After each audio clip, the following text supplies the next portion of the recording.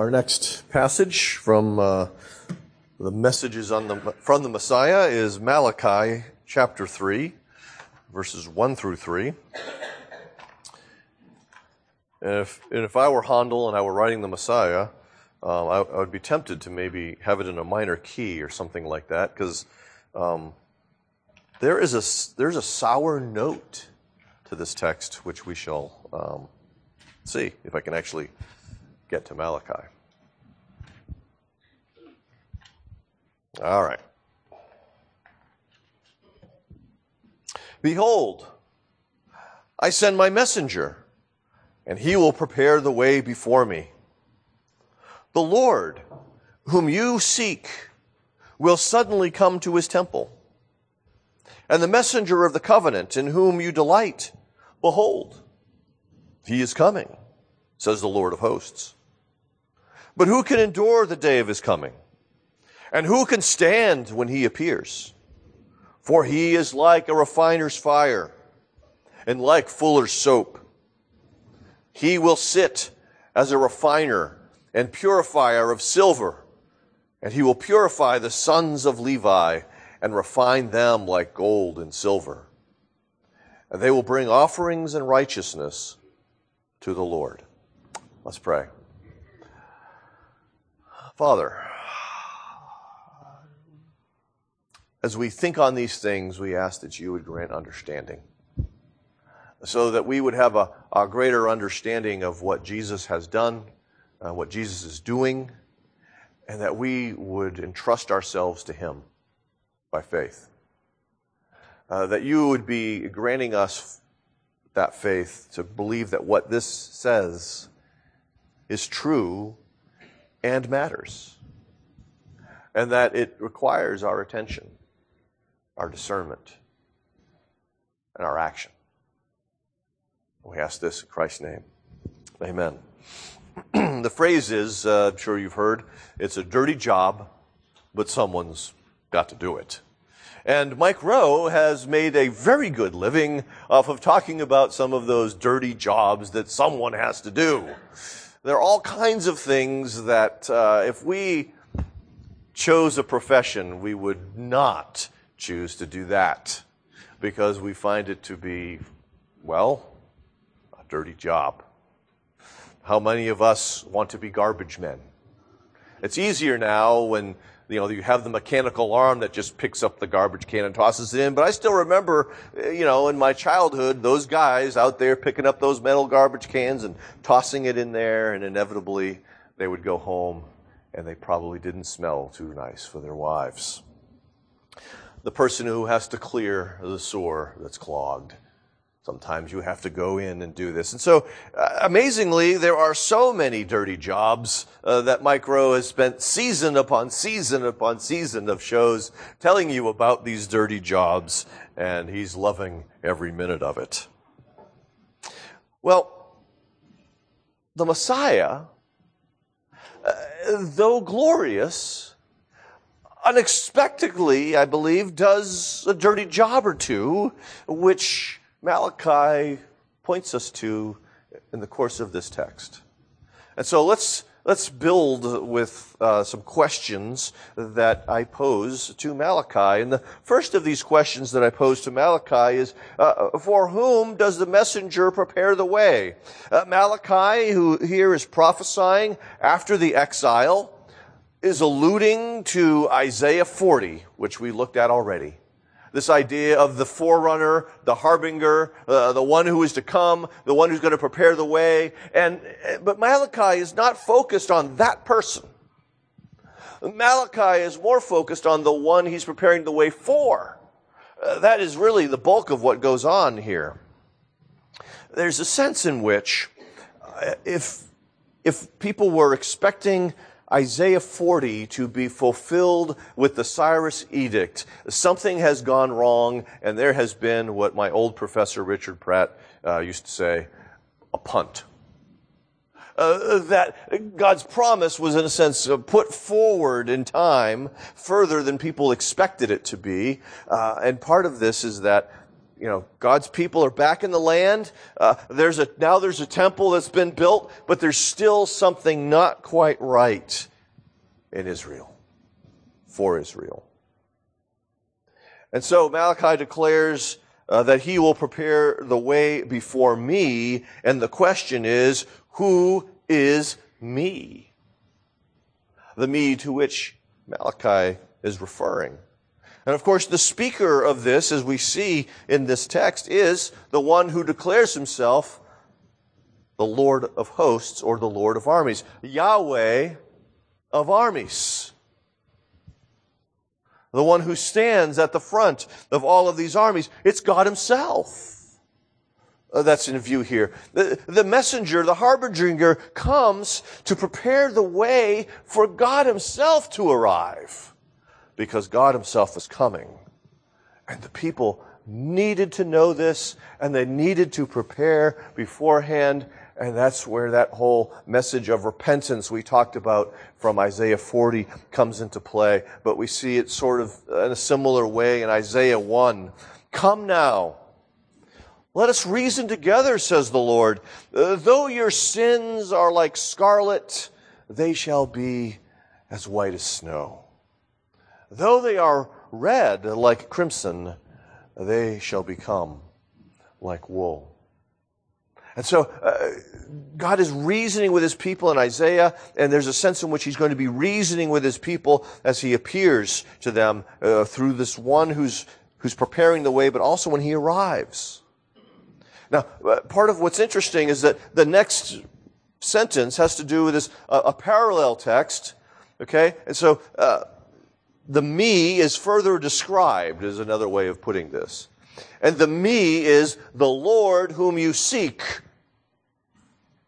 will suddenly come to his temple. Now, if you look at your English Bibles, you'll recognize that it's capital L, but all the rest are lowercase letters. They're not small capital letters. It's different from Yahweh or Jehovah, the Lord. It's a different word. In the Hebrew, it's, doesn't matter. It's Adonai, okay, which means master. And so they're looking for, they're seeking a master, and God says that the master that you seek will suddenly come to his temple. In other words, the long-awaited Messiah that they were anticipating, the one they were seeking, is not simply a great teacher. This person is not simply a dignitary that shows up. He's not an ordinary prophet, priest, or king. What's fascinating to me is that it talks about his temple. Now, this could be taken in one of two ways. Similarly, we talk about Solomon's temple, and in other places we talk about things like, for instance, Diana's temple in Ephesus. There's a lot of problems with Diana's temple. In the first sense of Solomon's temple, it doesn't belong to Solomon, but Solomon was the one who built it. Solomon isn't worshipped there. Solomon's just the one who built it, so other people can worship there, but it's referred to as Solomon's temple. In the case of Diana, it's not that she built it, because, well, she doesn't exist, but but it was a temple that was built for her to be worshipped in. Okay? This person is not being spoken of as the one who built it, but the one who is worshipped there, one who is intended to be worshipped there, is going to suddenly or unexpectedly arrive at that temple, that place of worship. It's the reality that the one worshipped arrives, but he arrives for a reason. And that reason is that in Ezekiel 10, we have the prophecy of the glory of the Lord leaving the temple as part of the judgment upon God's people in the Babylonian exile. Ezekiel, in the Spirit, is brought to Jerusalem, and he sees the glory of the Lord arise from above the cherubim and to leave the temple and to go out the east gate.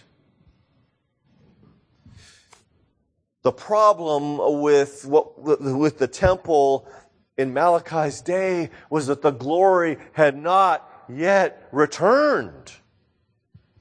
If we go to Chronicles and we see when Solomon dedicated the temple, the temple was filled with smoke, this incredible cloud, the glory of the presence of the Lord was there. That hadn't happened for this new temple that they've built. And Malachi is saying the glory is going to come back. It's going to come back suddenly. It's going to come back unexpectedly. But we have a little bit of a head scratcher here in some sense. That's part of why I had Rick read Psalm 110, which is the most quoted passage of the Old Testament in the New Testament. And there we see that very first sentence. Yahweh spoke to my Adonai. Now, David, who Jesus said is the author of this psalm, never had a master. He served Saul. That's not what this is talking about. Israel during the reign of David was not a vassal kingdom. David is seeing God speak to his own master or Lord. Great mystery about this, and it's a mystery that Jesus used to stump the teachers of Israel. He brought up this text. They wanted to know by what authority he did X, Y, and Z, why he taught what he taught, and he said, well, answer me this question. How can he be David's son and yet David's Lord? And the answer to the question is that he is God in the flesh, which is how the New Testament frequently uses this passage. This king is the greater David, even though he's the son of David. But here's another part of that head scratcher. The way is prepared for him, but the appearance is sudden or unexpected. Think about that for a second. If there's someone saying he's coming, he's coming, he's coming, why aren't you expecting him coming?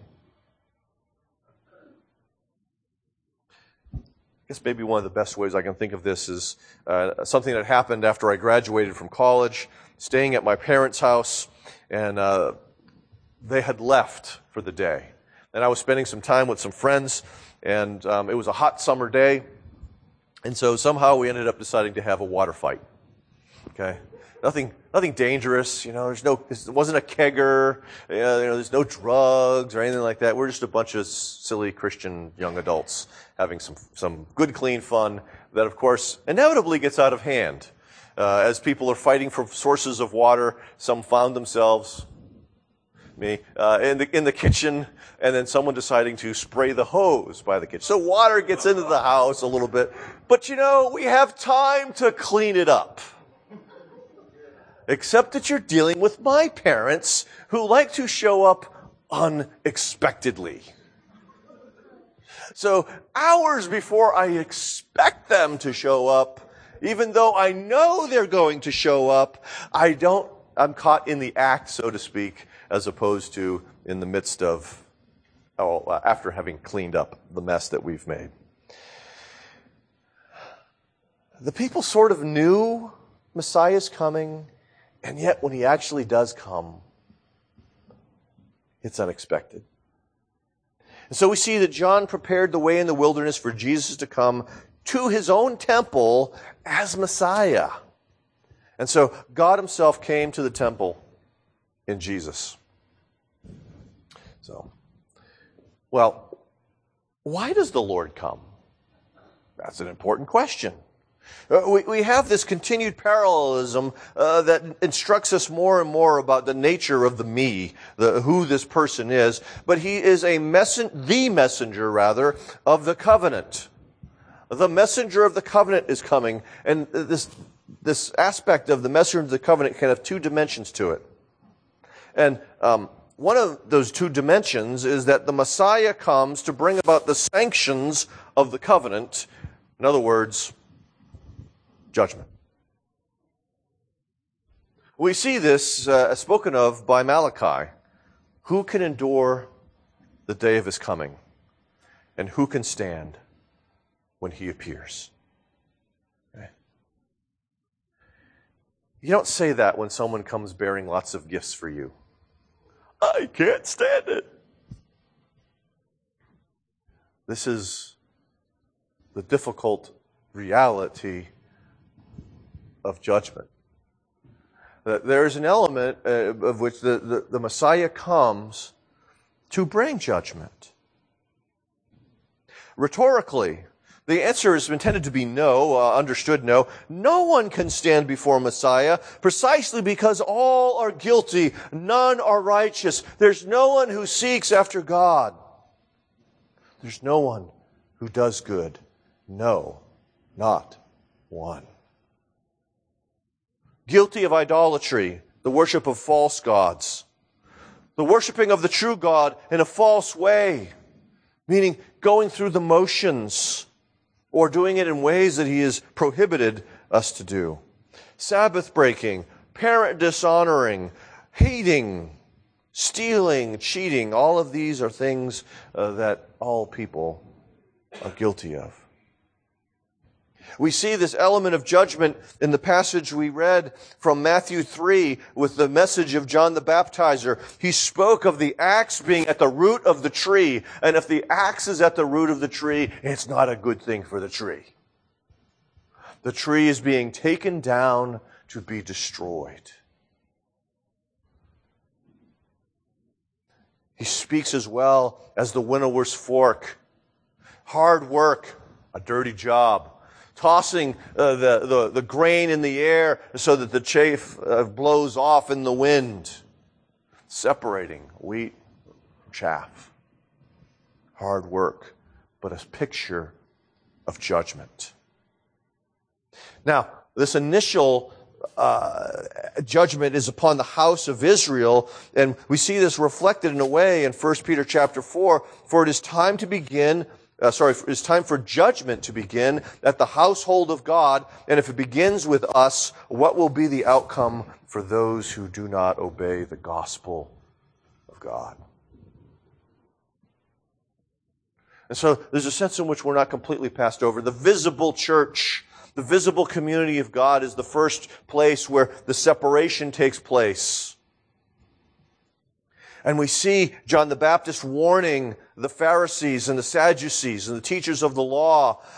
Who warned you that Jesus was coming? Well, not Jesus, but he didn't say that. But he meant that the Messiah is coming, that judgment is coming. Who warned you? Why you flee the wrath that is about to descend? So, the first advent begins the dirty job of separating wheat and chaff as people respond to the Messiah who actually comes. And we have to recognize that Jesus, as the gospel portrays him anyway, not as he's often portrayed in popular literature or whatever, but Jesus, as he's portrayed in the Gospels, is a polarizing figure. He is either loved or hated. He's more polarizing than the polarizing figures of our own day and culture. But here's the real rub. If you like the wrong polarizing figure, you might experience temporary and social consequences. But the consequences of loving or not loving Jesus are eternal. Their life, their death. And so he is unlike any polarizing figure you can imagine. There will be those who, because they hate him, will also hate those who love Jesus. I was reading the thoughts of John Newton on the letter of Pliny to the Emperor Trajan. And he's kind of wondering, he was a proconsul, okay, like Pilate, except he was a proconsul of Bithynia, which is one of the cities where Paul ended up going in one of his missionary journeys. But anyway, this is years later, okay, long after Paul has been there, and he's writing about the persecution of the Christians. And he's fully engaged in it, but there's a sense in which he doesn't know why he's fully engaged in it, because these people are not doing anything wrong aside from worshiping the wrong God. They're not, adulterers and thieves and murderers. They're not criminals. They're just refusing to worship Caesar. And so you sense there's a struggle there. And as I was reading this, I was just reminded of what's going on in China. The people that they're imprisoning are not doing anything wrong. It's just that they're worshiping a God that their state doesn't want them to worship. And so they find themselves in prison camps, being tortured. Why? Well, because they hate the real Jesus. So I remind you that those people who may want to kill you cannot compare to the Jesus who was killed for you. I want you to take your eyes off the ones who kill the body and place them upon the one who died in the body to restore your soul. This can be difficult to do at times because we don't often realize we need to do it. Friday. Jaden had been using my computer for a while, the last year or so. And so I had reduced computer usage at home. And now she's got her own computer, so I'm having to regain a balance. Okay, I spent too much time online on Friday. And too much of that time was in Facebook conversations, which I probably shouldn't have been in because they drove me crazy. But I felt accusations and venom, insults, in a variety of conversations. It wasn't one conversation. There was a couple different conversations going on. And I really didn't know how it affected me until I took my walk. And I was going to skip over what was next on my iPod. And that was the Indelible Grace hymn sing from a few years ago. It was such a balm to my soul, because I didn't realize how overwhelmed my soul had been with the conversation of that day. And it was life-giving to me to hear the gospel in song and refreshing. And so often, that's the point, we don't realize how desperately we need it.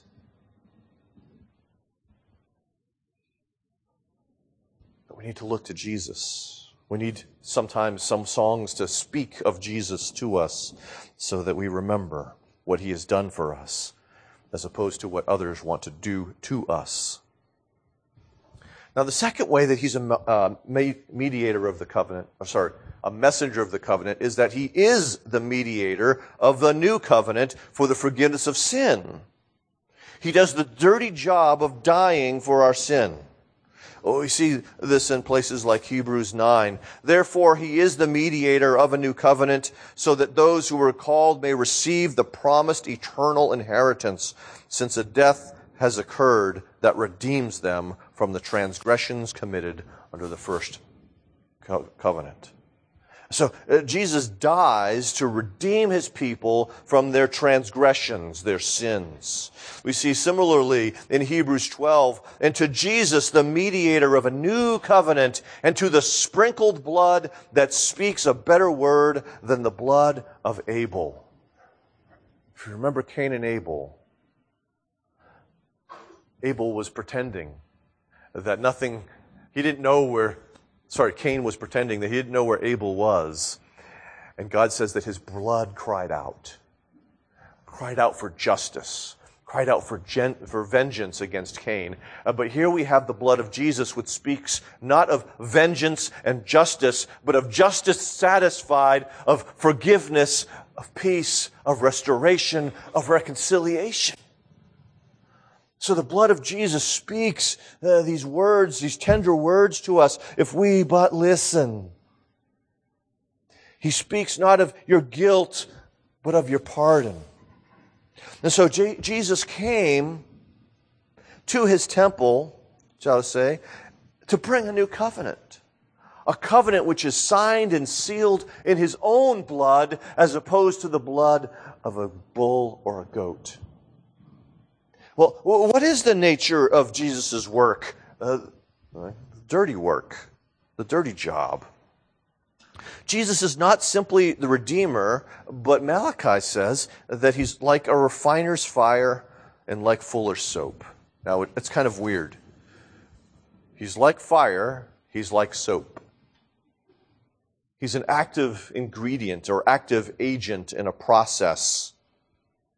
He's like the fire and the soap that is used to remove the dross from metal and the stains or filth from wool. Malachi points to the reality that we are corrupt in our nature and that our sins will leave a stain upon our soul.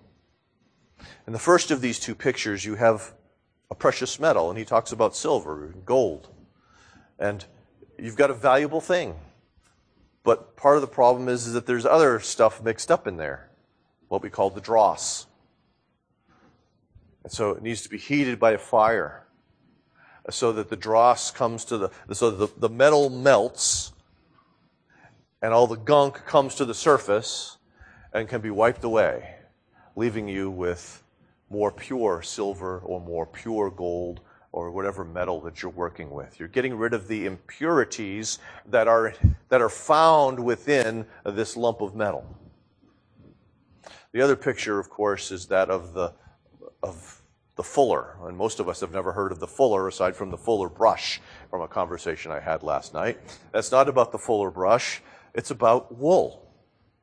Freshly shorn wool. But where has that wool been for the previous year? It's been on a sheep.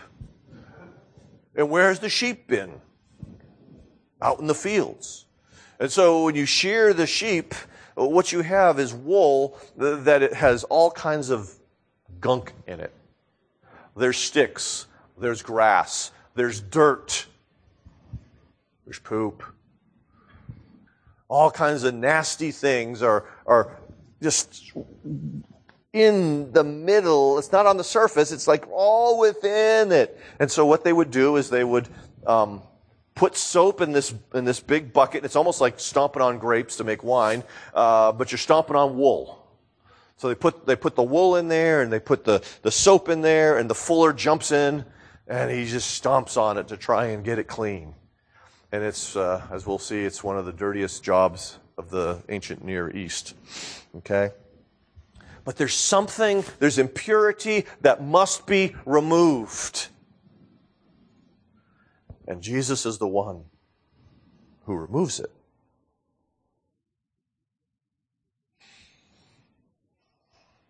We see pictures of this in places like Psalm 51. Wash me thoroughly from my iniquity. Cleanse me from my sin. Purge me with hyssop, and I shall be clean. Wash me, and I shall be whiter than snow. Well, Jesus doesn't use hyssop. He doesn't use fuller's soap. He's like the fuller's soap. He removes them by the covenant blood that he shed for us. As the song goes, there is power, wonder-working power in the precious blood of the Lamb. This power is not limited to forgiveness. It includes that, but it's not limited to that. It includes cleansing from sin's stain. We see this in 1 John in verses 7 and 9. But if we walk in the light as he is in the light, we have fellowship with one another. And the blood of Jesus, his Son, cleanses us from all sin. Parallel in verse 9. If we confess our sins, he's faithful and just to forgive our sins. There's the pardon. and to cleanse us from all unrighteousness. There's the purification. He purifies us to make us holy and blameless in His sight. It's not just positional as we speak about in terms of justification. It's also personal or real as we talk about in sanctification.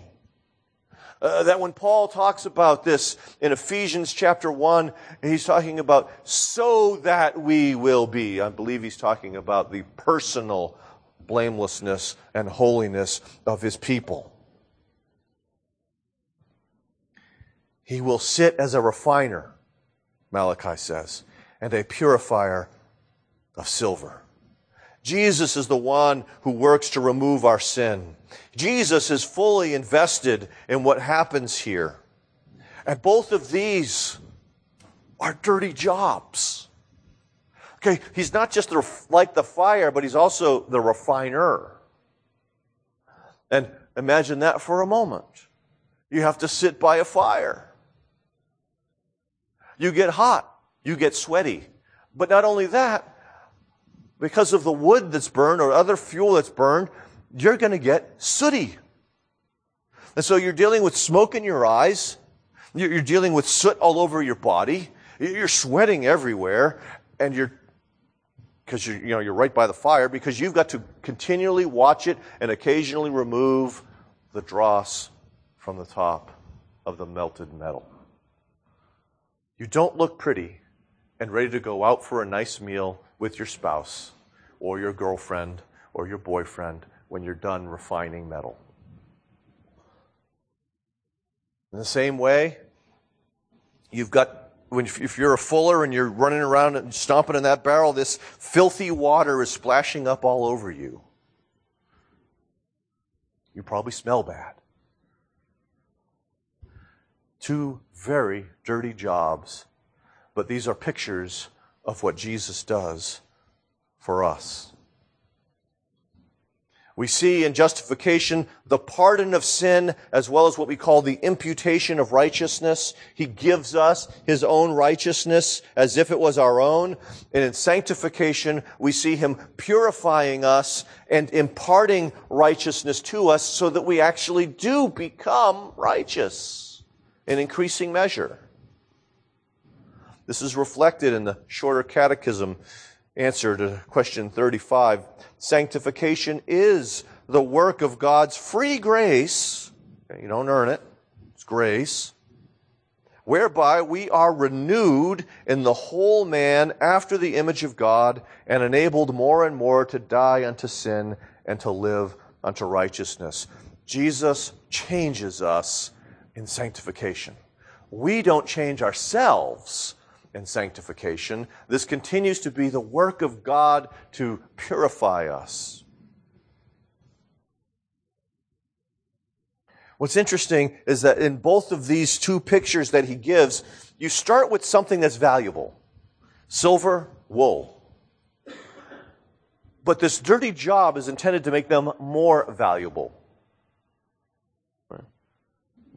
If your silver or gold is more pure, then what you have is more valuable because someone doesn't have to do that work of refining it.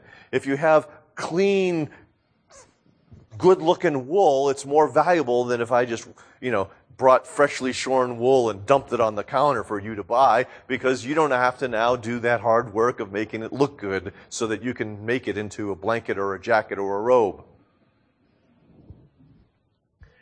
Taking something valuable and making it more valuable. Jesus finds us valuable. We're His treasured possession. And yet He's going to make us more valuable. He's going to instill glory into us through remaking us in His own image. Not quite done. Malachi mentions that He will purify the sons of Levi and refine them like gold and silver. We've seen the refining part, the gold and the silver already, but I just want to catch that idea. Who is He going to purify specifically? The sons of Levi. What was their job? to help purify the people of God. They themselves needed to be purified. And if they needed to be purified, how much more the rest of God's people needed to be purified. And so this should remind us, no one is exempt. All of God's people need to be purified by Jesus. Even the ones that help you be purified. Those who refuse the refiner's fire choose the fire of God's judgment. That is a reality that I cannot leave this text without saying.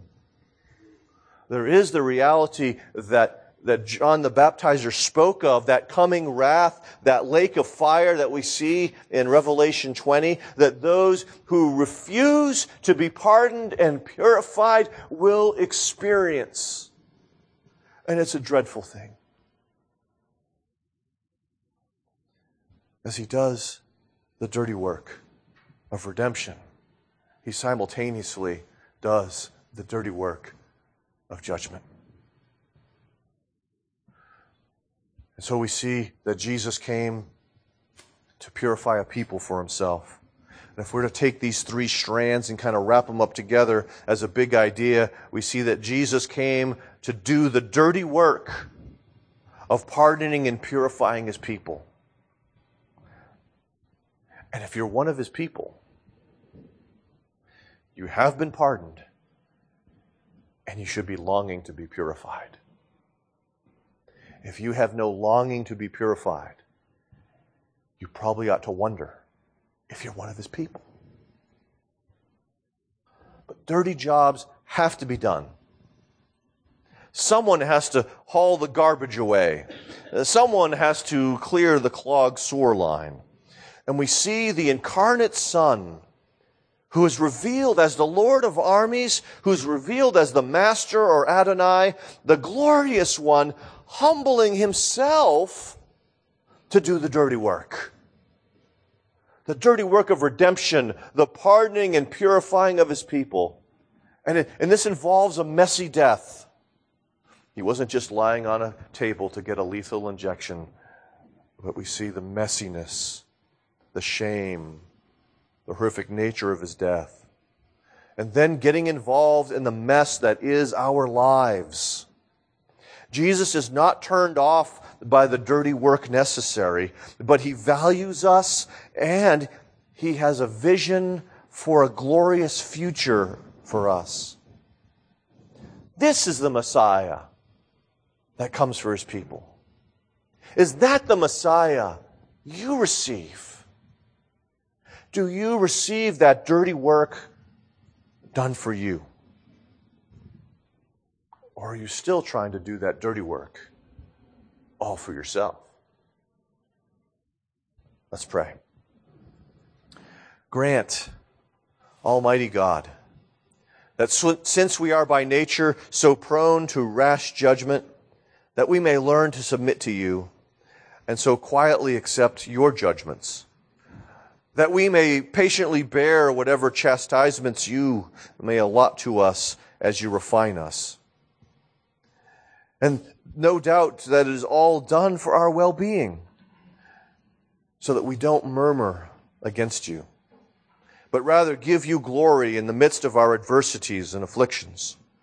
May we labor to mortify our flesh, that by denying ourselves we may confess you are the only true God, that you are our Father, and that in denying ourselves we may not depart from the purity of your word, but remain under your yoke until we attain that liberty which has been procured for us by your only begotten Son, Jesus, in whose name we pray.